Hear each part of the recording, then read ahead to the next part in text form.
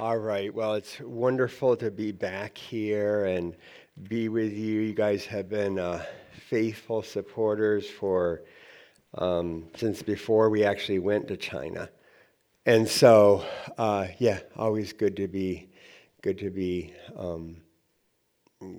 at this church and just do thank you for your faithful support. I'll say more about all that in the morning service.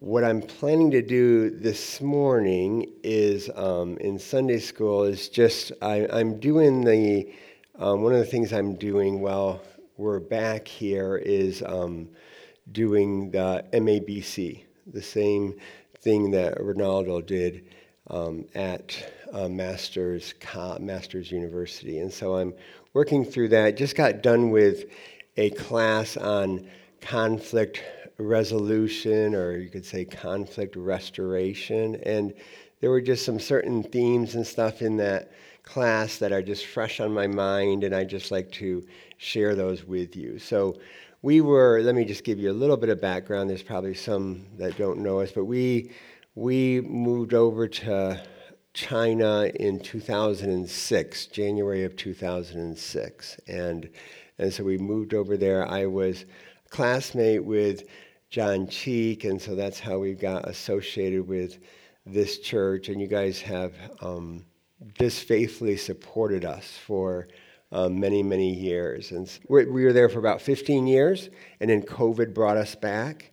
Obviously, a lot of changes in China, a lot of things happening at this point, and so we tried for about a year and a half to go back. We kept our apartment for almost 2 years over there, and it was very difficult. I would really say impossible to get back at that time. That is slowly changing, and it is opening up, and I'm looking to, I'm renewing my passport presently, and then looking to apply for a visa, and then hoping to go over, for the first time, it'd just be me, go over for several weeks in August, September timeframe. Still have a translation office over there, and so we keep up with Zoom with that office. We keep up with Zoom. Tomorrow morning I'll be Zooming some pastors who I Zoom every Monday morning, pastors, leaders, a group of men. And then tomorrow night I'll be Zooming with my staff there at the office, and then I do that again on Thursday nights, and we read a book together, study together. And Friday we'll be Zooming, Charity and I will be Zooming some parents from the house church that we were involved in. So we keep up that way with China. And then, of course, all the translation work and things keep up. So that's part of it. And then the other part is I'm working on this MABC, and we're centered up in upstate New York. That's where both Charity and I are from. And we're staying with my mom, who's turning 90 this year. Not necessarily because she needs us to stay with her, although Charity serves her in many ways. But that's where we're staying presently. So that's kind of an update where we're at for those that might not know that. So today, what I want to do is just talk a little bit about, as I said, some of the things I've learned from that class that I took. It was actually my final exam where I had to prepare certain things for that final exam. And so that's some of those things I'm just going to share with you this morning. And I will just say this. I took my exam a week ago Monday, 2 weeks ago Monday, something like that. And then that Wednesday, I met with a missionary who really I'd been in conflict with for about 10 years. And so it was, I really felt like I'm taking my final on Monday, and that was done. But I really felt like, no, this is, and it wasn't necessarily because of the class. I decided the next time I was with him in the same city that I would meet with him. And so that all went really well, praise the Lord.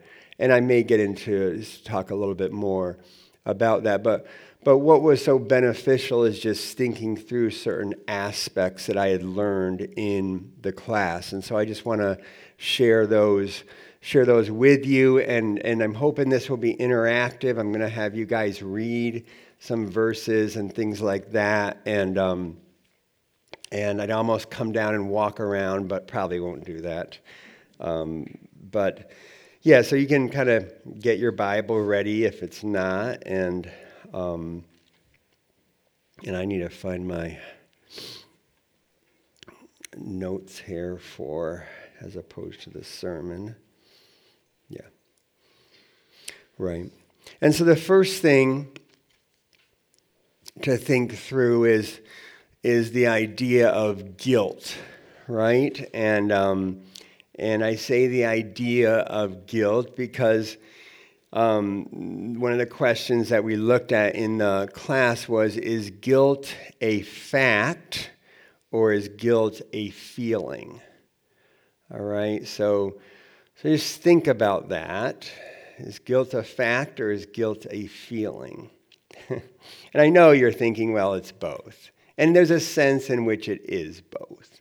Obviously, we can feel guilty, but I think that expression sometimes is not the best expression, right? I feel guilty. Well, you do nothing about it, and the next day you don't feel guilty. Does that mean you're not guilty, right? And so that whole idea of right, I don't think ever in my life, I could be wrong, but I don't think ever in my life I've said I am guilty, right? I say I feel guilty. I feel guilty about that, right? Instead of saying I am guilty about that. Now, I'm not saying you have to change that nomenclature, but the idea that guilt is not a feeling, guilt is a fact.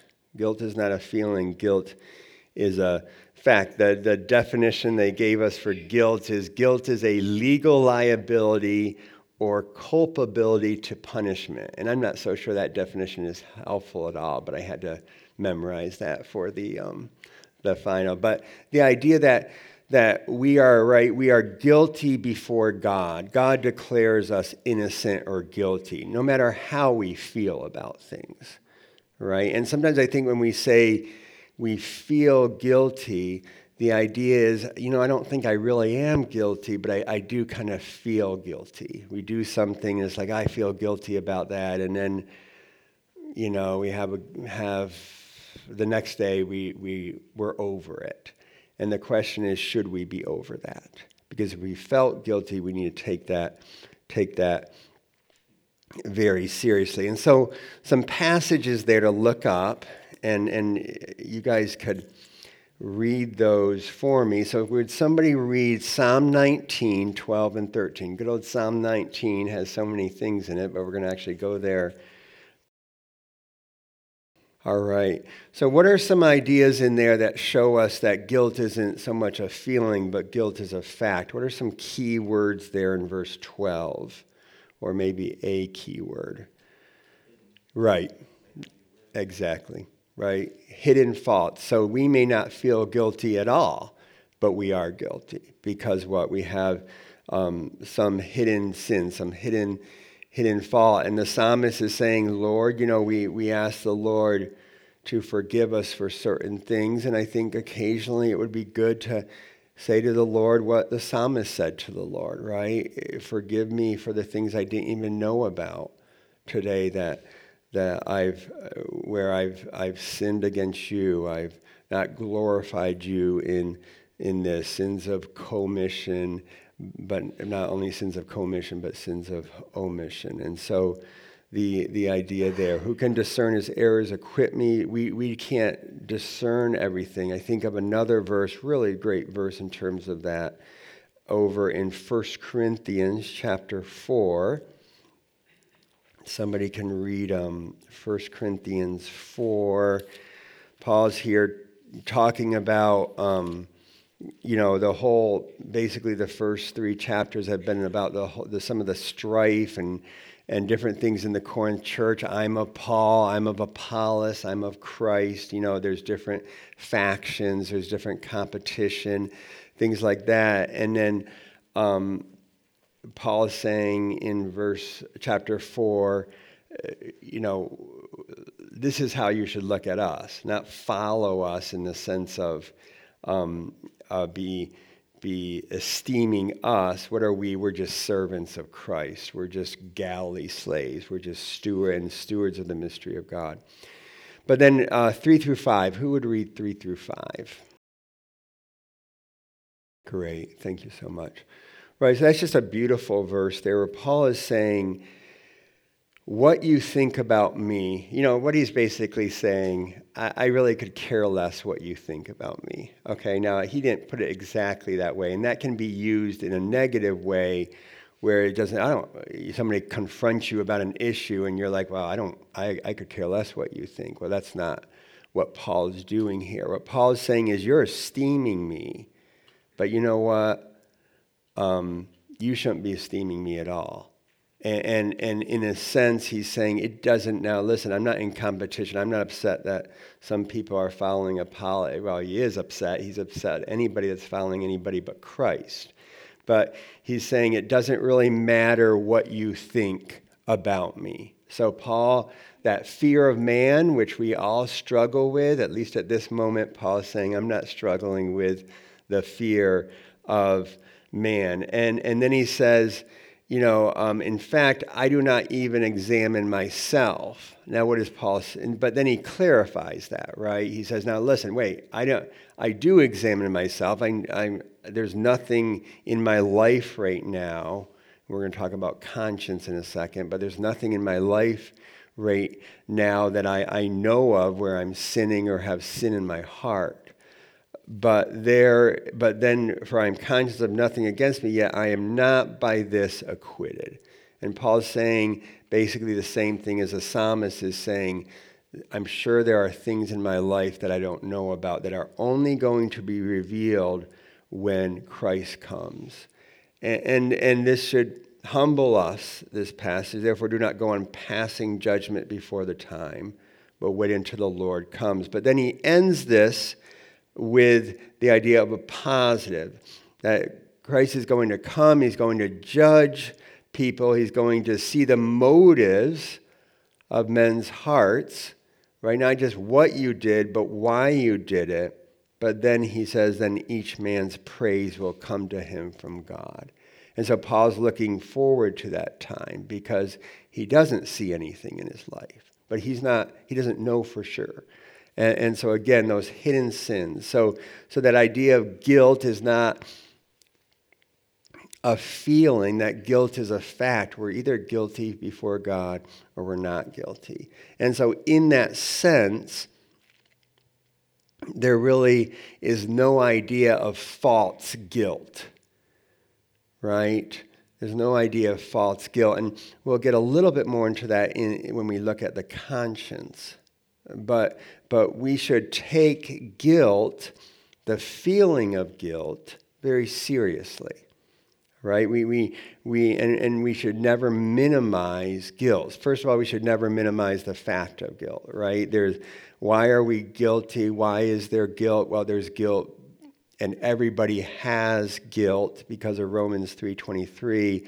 Everybody has sin, right? We've all sinned. Okay, and then secondly, we must never minimize the feelings of guilt. So somebody comes to you, or as a parent, well, I feel guilty about that. Oh, you don't need to feel guilty about that. That's nothing. That's not a good response. We need to, understand in a deeper way, well, why do you feel guilty about that? What is the issue going on here? And so we should never minimize that feeling of guilt. We should never just, well, I think I'm fine, and then move on within ourselves, within other people. And then thirdly, we should never minimize the effects of guilt. And we see that in Psalm 32, 1 through 5. So somebody could read that with me. So we're going to be looking today in the morning service at Psalm 51, which David wrote after his sin with Bathsheba, but he also wrote this psalm. And in verses 1 through 5, especially the later verses there, we see some of the effects of guilt. So who would be willing to read that?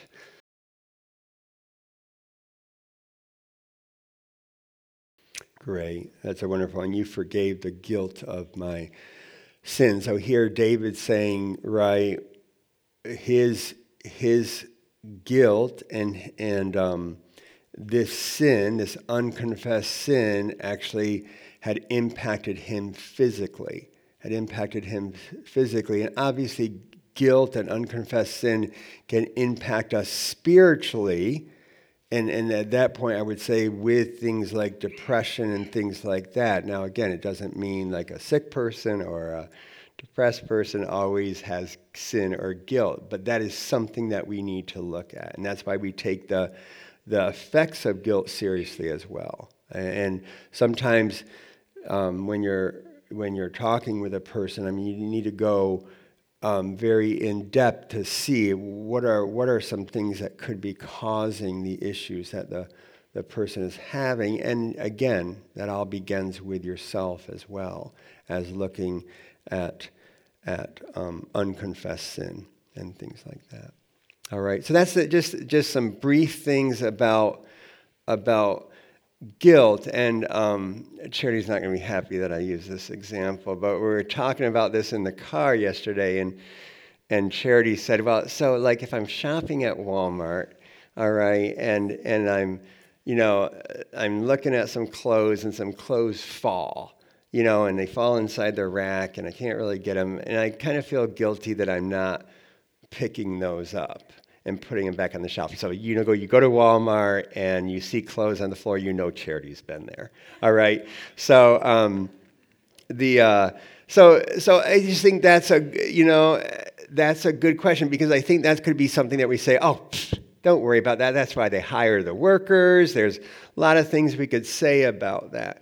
But what I want to do now is get into that idea of conscience, because I think that's a very important thing, right? So conscience is the warning light that reveals guilt, all right? And so when you're driving home today, assuming you don't have an electric car, and your oil light goes on, all right, don't just ignore that, all right?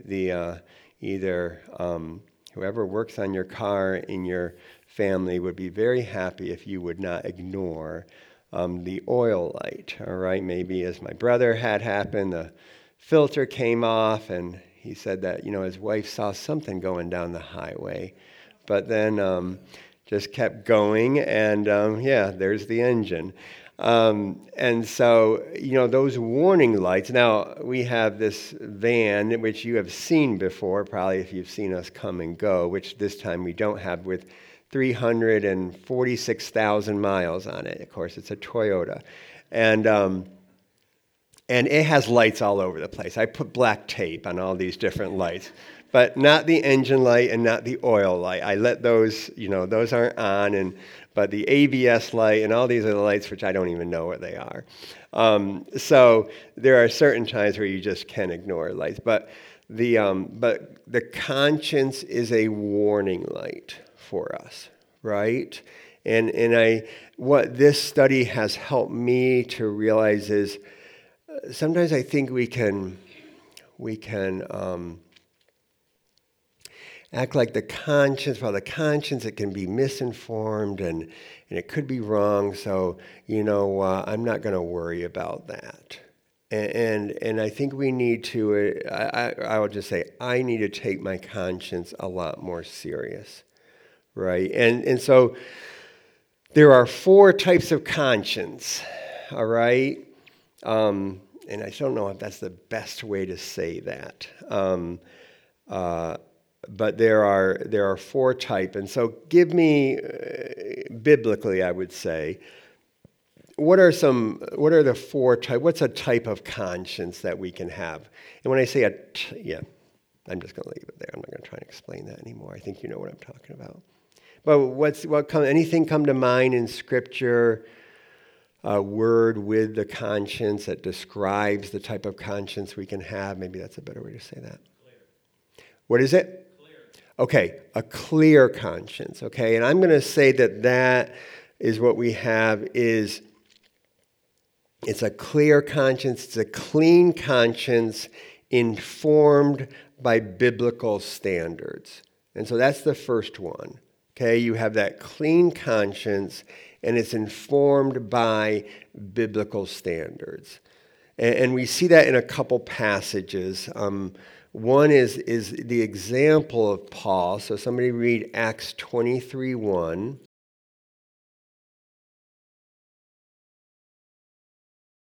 Good, thank you. Right, so Paul says, I have lived my life with a perfectly, NESB says, perfectly good conscience before God up to this day. All right, just think about that for a second. A perfectly good conscience up to this day. And so, again, we just need to say, could I say that? Right? Can I say that? Can I say that I never go against my conscience? All right, and then Romans 14:23. Romans 14 just has a lot to say about this topic, but let's look at the final verse in the chapter. Who will read Romans 14:23? All right, so this is kind of a sobering verse. All right, because bringing up Charity's example again there. All right, so is it if you clothes fall from a coat rack and you don't put them back up, is that a sin? All right, and so like with certain other things, we need to say, well, it depends, and that's what this verse is saying. Because is eating meat offered to idols, okay, which we're going to look at in a second, is eating meat offered to idols, is that a sin? And what do you have to answer for that? Right? It depends. It depends who's eating that meat. And then you have to step back and say it depends on the conscience of the person. And so what Paul is saying here, but he who doubts is condemned if he eats, because his eating is not from faith. Whatever is not from faith is sin. And so we need to make sure, and I'll say this again, that our consciences are biblically informed, that we have a clean conscience, okay? But there are sorry, this probably isn't the best way to say this, but this is the first time I've done this, so, erase some of the stuff that you hear. But this, I should say, as far as a group, but there are murderers with clean consciences. Their conscience is not bothering them whatsoever, but their conscience is not biblically informed. And that would be the key thing. So we have clear consciences that are biblically informed. And just think about that, what Paul says, I have lived up to this day with a perfectly clean or clear conscience. Okay, so that's the first one, good. A clean, clear, biblically informed conscience. All right, what's another conscience that's talked about in Scripture? In 1 Samuel 24, David, the conscience bothered. Okay, that wasn't one of mine, so we're going to skip that, yeah. So as soon as you're going to Samuel, I'm like, Samuel, what's...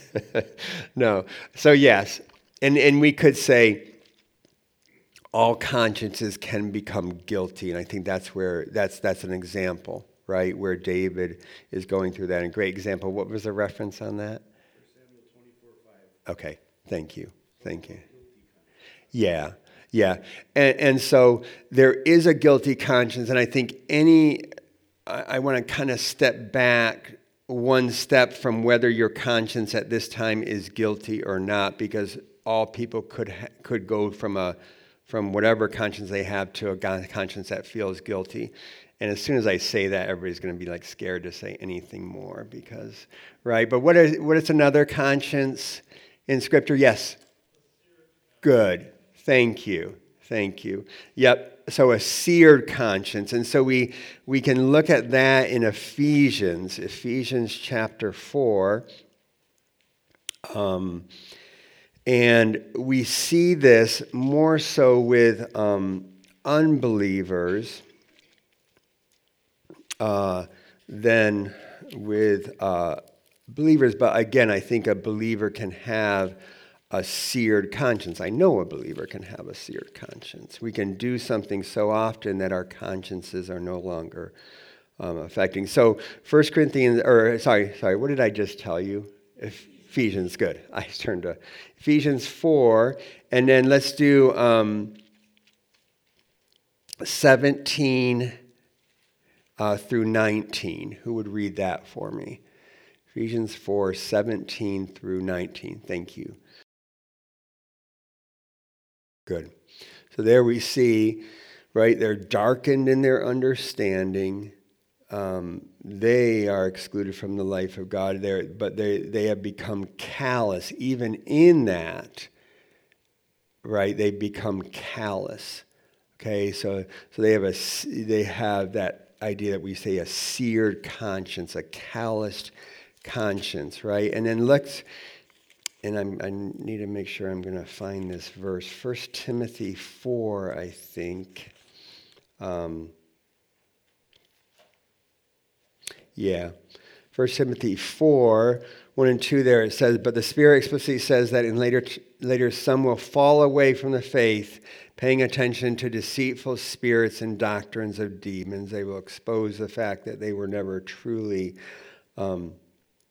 believers by means of hypocrisy of liars, seared in their own consciences as with a branding iron. So 1 Timothy 4, right? And so you can have, secondly, you can have a seared conscience. You can have a conscience. And the example that Dr. Street, I'm sure you've heard that name probably before here, Dr. Street uses for this is just really an unbelievable example, but he talks about, he says, I have a family member. I guess I'm being recorded. So he has a family member, and he also kind of gives that family member away at one point. But he says a family member who's a nurse down, I think, in the southeastern United States, and she's this girl has come to the hospital, a girl who's a believer, and she had been in a camp and been intimate with a young man there, and she was pregnant. And so she goes to the hospital to just get checked out, and everything's fine. But the doctor says, I really see that you're really bothered by this. I want you to go and see the psychologist of the hospital. And this is, at least by name, a Christian hospital, he says. And so goes in the psychologist, and the psychologist says, you know what? Ultimately, this is what he said. And his sister, John Street's sister, is sitting in the room.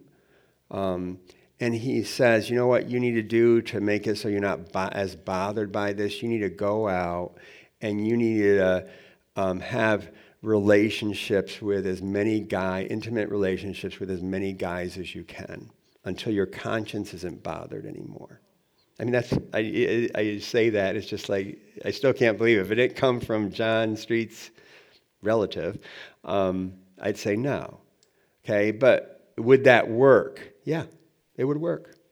It would work. Now, down the road, and all those things, it wouldn't work, but that would make it, you can sin so much that you're no longer bothered from that sin. Now, gladly the Holy Spirit is in us, and that's a help, but still we can grieve, right, the Holy Spirit.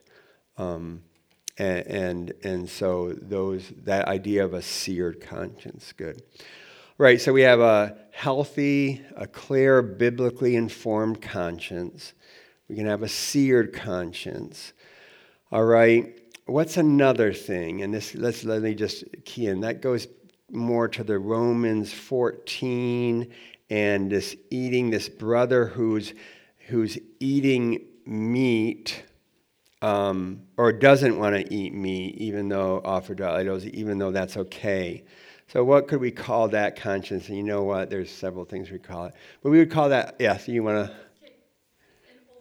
to? That's exactly my words. Exactly. So yes, an overactive conscience, all right? And this could kind of tie into the fourth one, but still, this person has an overactive conscience. And let's go back to Romans 14. So Romans 14 is just a really good chapter for those gray issues in life, right? But 1 through 5, who would read that for us? Romans 14, 1 through 5.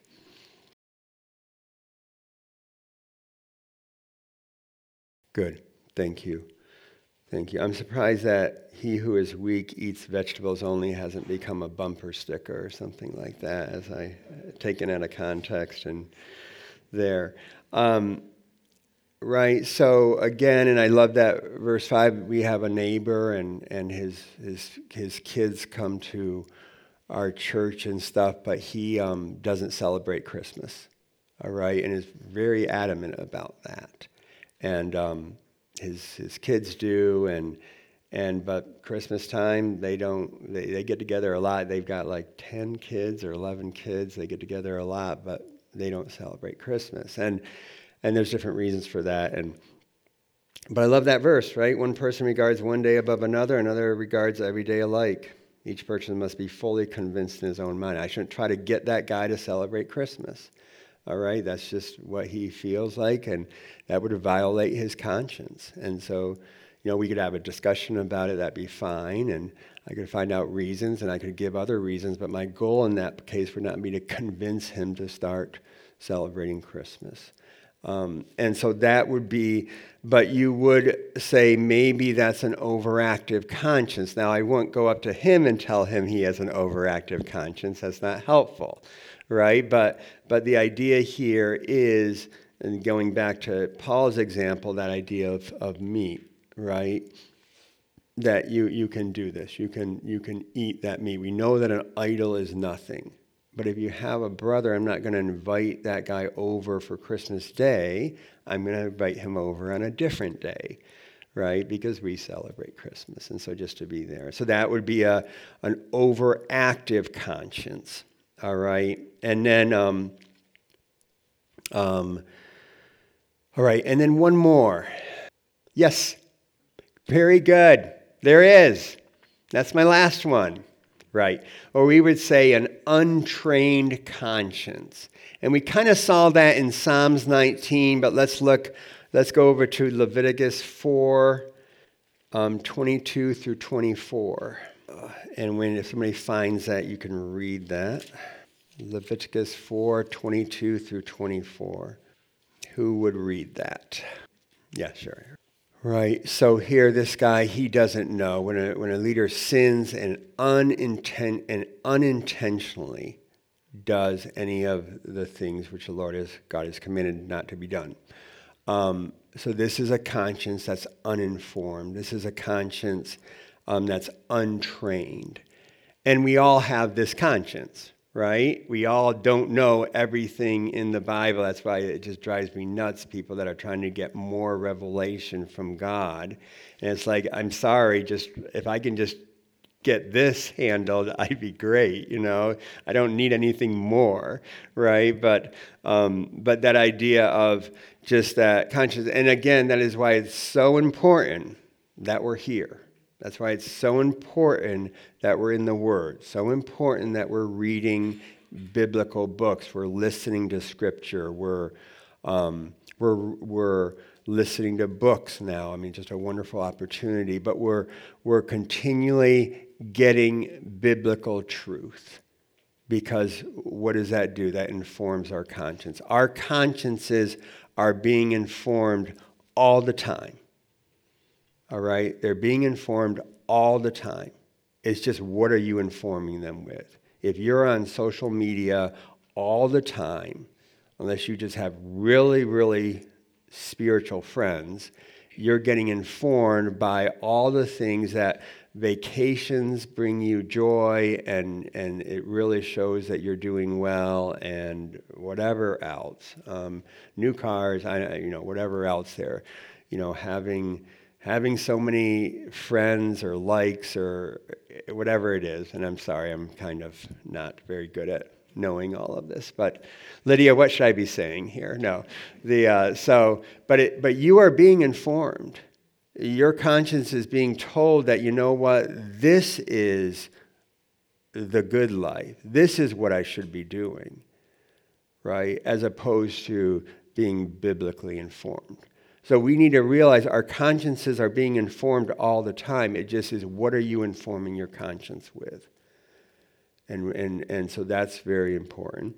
And so one last verse there with the biblical conscience. Again, Paul, similar there, but 1 Timothy 1:5. Somebody can, I'll just read that. 1 Timothy 1:5. But the goal of our instruction is love from a pure heart and a good conscience and a sincere faith. Okay, that's the goal. The goal is love, showing love to one another from a pure heart and a good conscience and a sincere faith. And so that's the idea of conscience. So conscience is that warning light that reveals guilt. And I think we need to, at least, let me just say I. When I'm saying we, it means something that I've been convicted about, but that we need to take seriously others' people's, when their conscience, okay, and again, we could just say when they feel guilty, going back to that, right? It's our consciences that give us that feeling of guilt. But again, if we have that feeling, okay, then we need to stop. We need to stop and say, okay, is this just, is this an overactive conscience? And again, if you'd have to go back to Scripture and say, well, where would I go to show that this is an overactive conscience? But we need to take those feelings of guilt seriously, because they're coming from a conscience, and if our conscience is biblically informed, then there's probably a good reason for those feelings, if you will. Because if we just proceed on, then we are guilty. And those feelings come before maybe we've done something or are about to do something. And so to take that very seriously. All right. Okay. The next kind of thing is repentance, and I'm going to talk about, that's going to be the message for today, not from here, but from Psalm 51. And so I'm going to just move on from that to the idea of forgiveness. And yeah, you can just hand those out. So this book, and I'm sure Ronaldo has maybe shown you that, but this is a really good book that we had to read. And if I have time, there's a little book here called I'm in Conflict. So sorry, this is Pursuing Peace, a Christian Guide to Handling Our Conflicts. And so this was very well done. And you're getting just one page from that, or I guess 2 pages from that, which was very helpful to me as I was not only studying this, but also as I was dealing with this conflict that I was involved in or had over time. I mean, somebody had offended me, and just trying to keep this as general as I can, but someone had offended me, and then and they were told that it was within a group, they were told you need to apologize for this, you need to get things right, and so a phone call was made, and the idea was, well, if I made you upset, I'm sorry. All right, so there's a lot of issues with that apologies. What are some key words in that apology?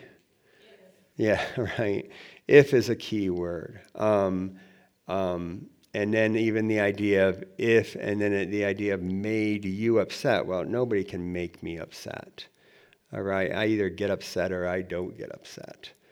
All right, if if you give me $1 million and then somebody comes along and says something nasty to me in like within a 5-second period, I'm not going to care at all.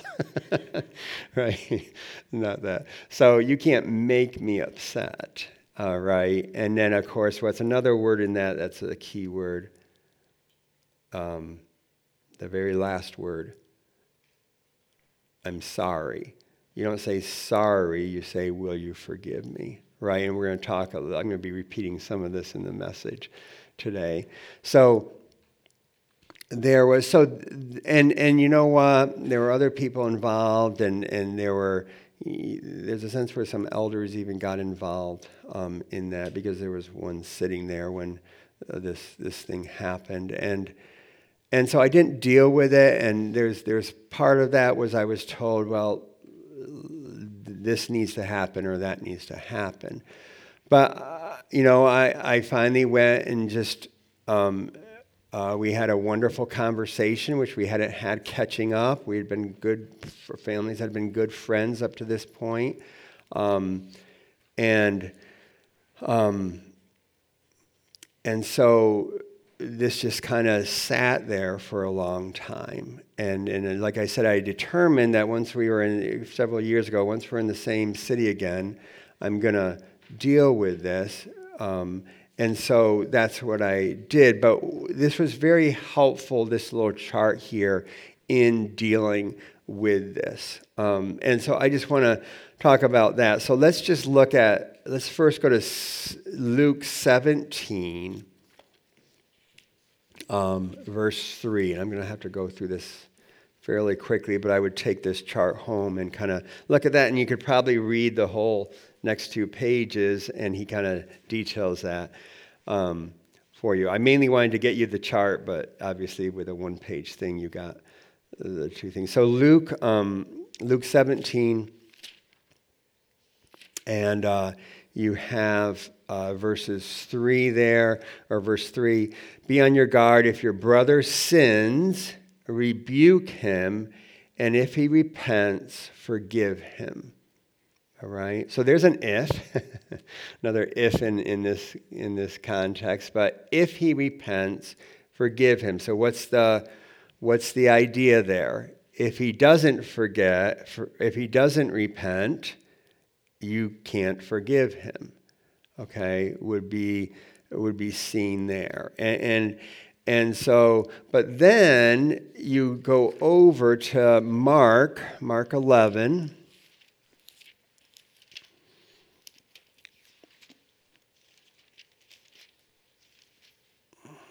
and this is again why it's so good to compare Scripture with Scripture. It's so good to think, just not get all your theology from one verse. Okay, Mark 11:25. Whenever you stand praying, forgive if you have anything against anyone, so that your Father who is in heaven will also forgive you your transgression.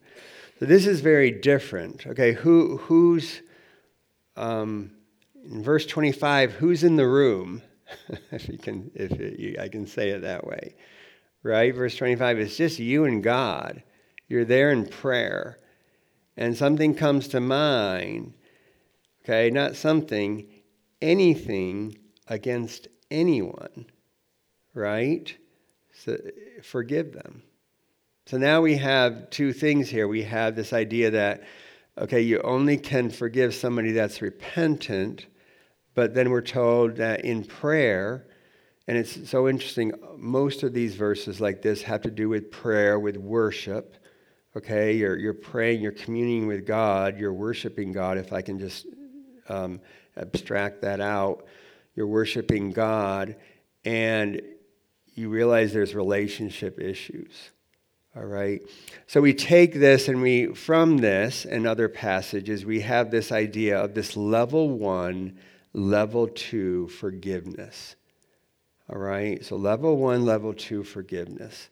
And so what is and so level 1 you see there, it's called attitudinal forgiveness versus transacted forgiveness, or heart forgiveness versus granted forgiveness, or dispositional forgiveness versus relational forgiveness. I like that attitudinal forgiveness, and then you've got transacted forgiveness. All right, so and you got a couple of references, and I'll let you look up the Luke 23 and the Acts for yourself. But obviously the attitudinal forgiveness, it's a vertical focus. It's between you and the Lord, which is what we just said. Whereas that horizontal forgiveness is between me and that offender, that person whose relationship is an issue. And then what's the purpose of attitudinal forgiveness is to release bitterness from my heart. I'm no longer bitter. I've worked through this issue and I'm no longer bitter. And with that example I'm giving, I had bitterness in my heart. I'd go jogging or something and that would just come to mind and just start working, right? And I'm sure none of you have been there. I wish we could just, it'd be nice just to turn that off. I have to intentionally think about other things, all right? And this bitterness is this forgiveness is independent of the offender's repentance, right? So this part of it, this level 1, is independent. I can forgive him in my heart. And let's just look there at Romans 12 quickly. Romans 12. Verse 17, this is how we should treat this person. Never pay. So this is now, so let's just assume that you've taken that second step and that person has not repented. Well, how do we treat that person? Okay, so this is how you treat him. You never pay back evil for evil to anyone. You respect what is right in the sight of all men. If possible, so as far as it depends on you, be at peace with all men. I was finally, shame on me, but I was finally doing what I could do, and thankfully that worked out wonderful. And it took a little bit of discussing and probably about 45 minutes, but then finally this other person said, Mark, will you forgive me? And I'm like, yeah. I was waiting for that. My heart was prepared for that. But if I hadn't really thought through these two levels, I don't know if I would have been perfectly prepared for that. All right, and I was able to say yes, yes. Tears in my eyes, yes, I forgive you, right? And then we prayed together. And it was a wonderful time together at that point. But that first thing had to happen.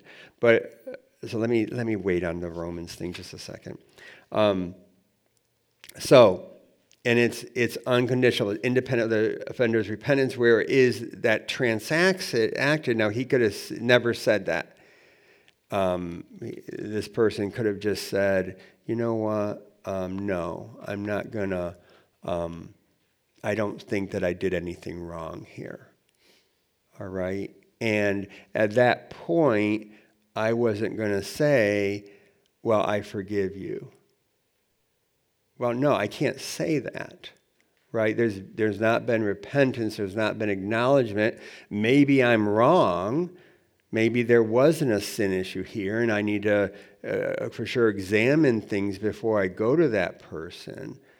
But I can't say I forgive you when there hasn't been the acknowledgement of a wrong, right? But if that was a situation, then it goes back to Romans 12 here. Never take your own revenge, beloved, but leave room for the wrath of God, for it is written, vengeance is mine, I will repay, says the Lord. But if your enemy is hungry, feed him, and if he is thirsty, give him a drink. In so doing, you will heap burning coals on his head. Do not be overcome by evil, but overcome evil with good. And John Street made a great comment. he goes, sometimes there's couples that come in with just major issues, and, it's like, I don't love him anymore. I can't love him. Okay, I can't love him as my husband. And John Street will answer back, well, okay, but can you love him as your enemy? I know that sounds kind of interesting, but that's, okay, yeah, that's not going to happen. Well, okay, we got to come down to this level, okay, because that's where you are in your relationships, but even your enemy, you are told to love, right?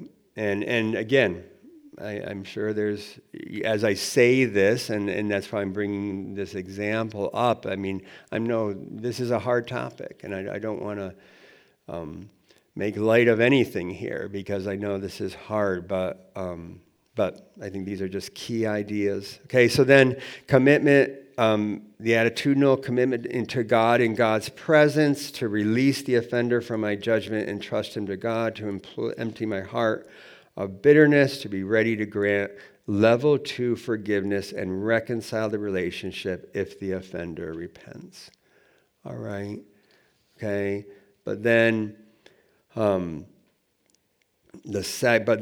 that level 2 happens, okay, you reconcile my relationship with the offender. And one thing that I just saw in this, the idea is that your relationship comes better. Charity had, so I drive home and I pick up Charity and we're going to go meet with somebody, and she's in the car and she's so thankful things had gone well, and she'd been praying about this for years. And she goes, so did you invite them over to dinner?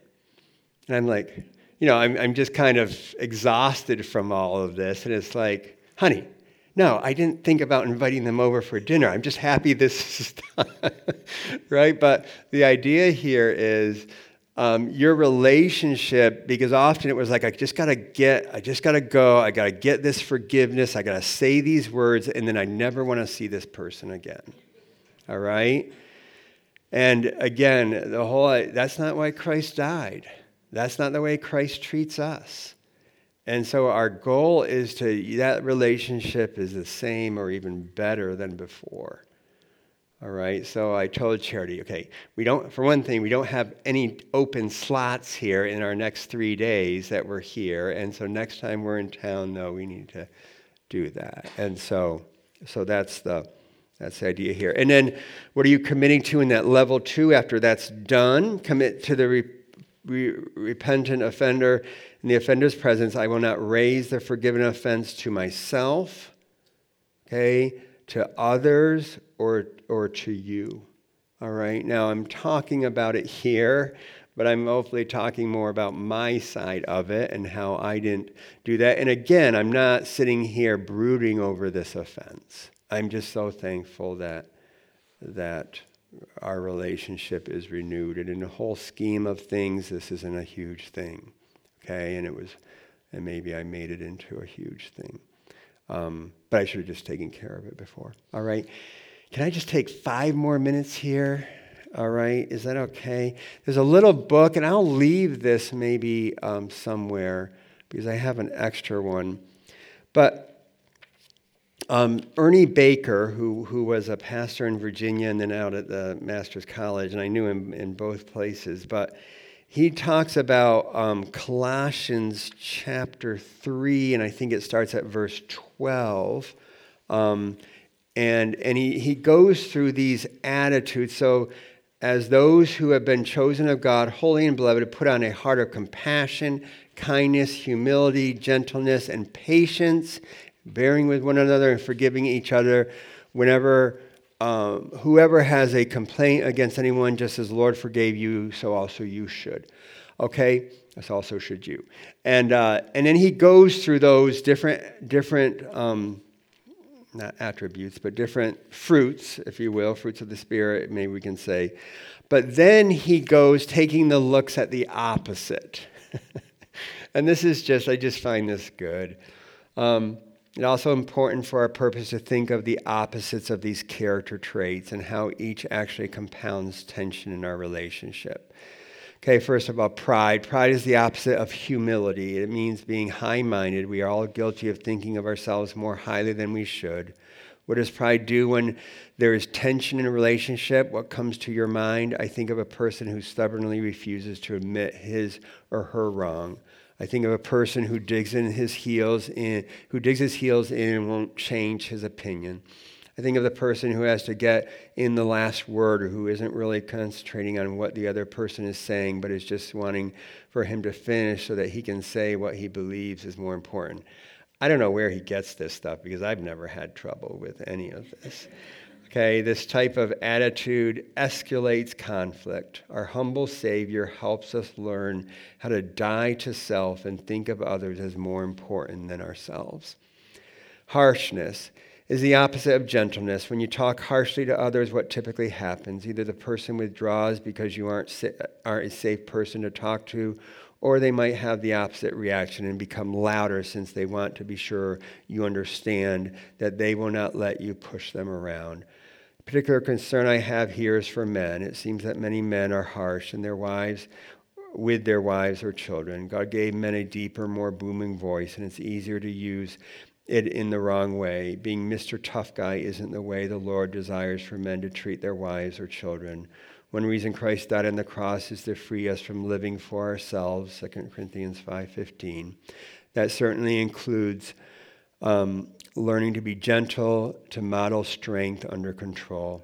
Impatience is a problem for many.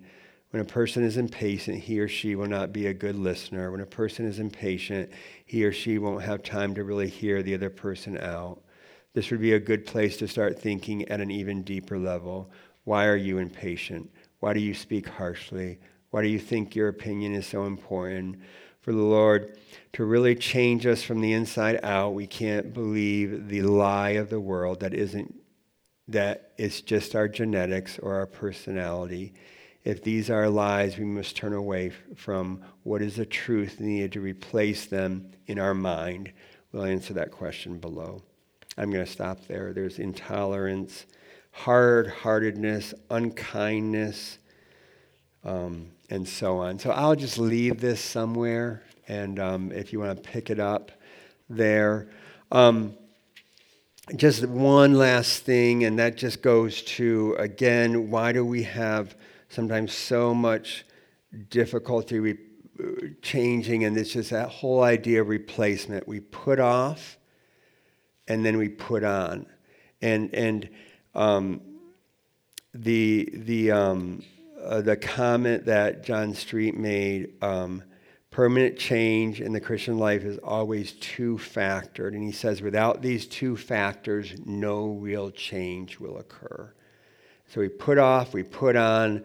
The actual renewing your mind part, that's a passive, that's something God does as we are in the Scriptures, submitting to the Holy Spirit.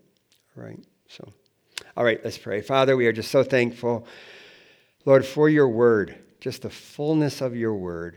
So many issues that we struggle with, and so many things that we have problems with, and the issue is we just don't go to your word. We don't let the Holy Spirit renew our minds through your word, because we're not in your word. And so help us to love your word. Help us to love Christ and want to be like Christ, Lord, in our actions and our attitudes and our relationships. And Lord, just pray that you'd continue to do that work in me and do that work in each one of us. In Jesus' name, amen.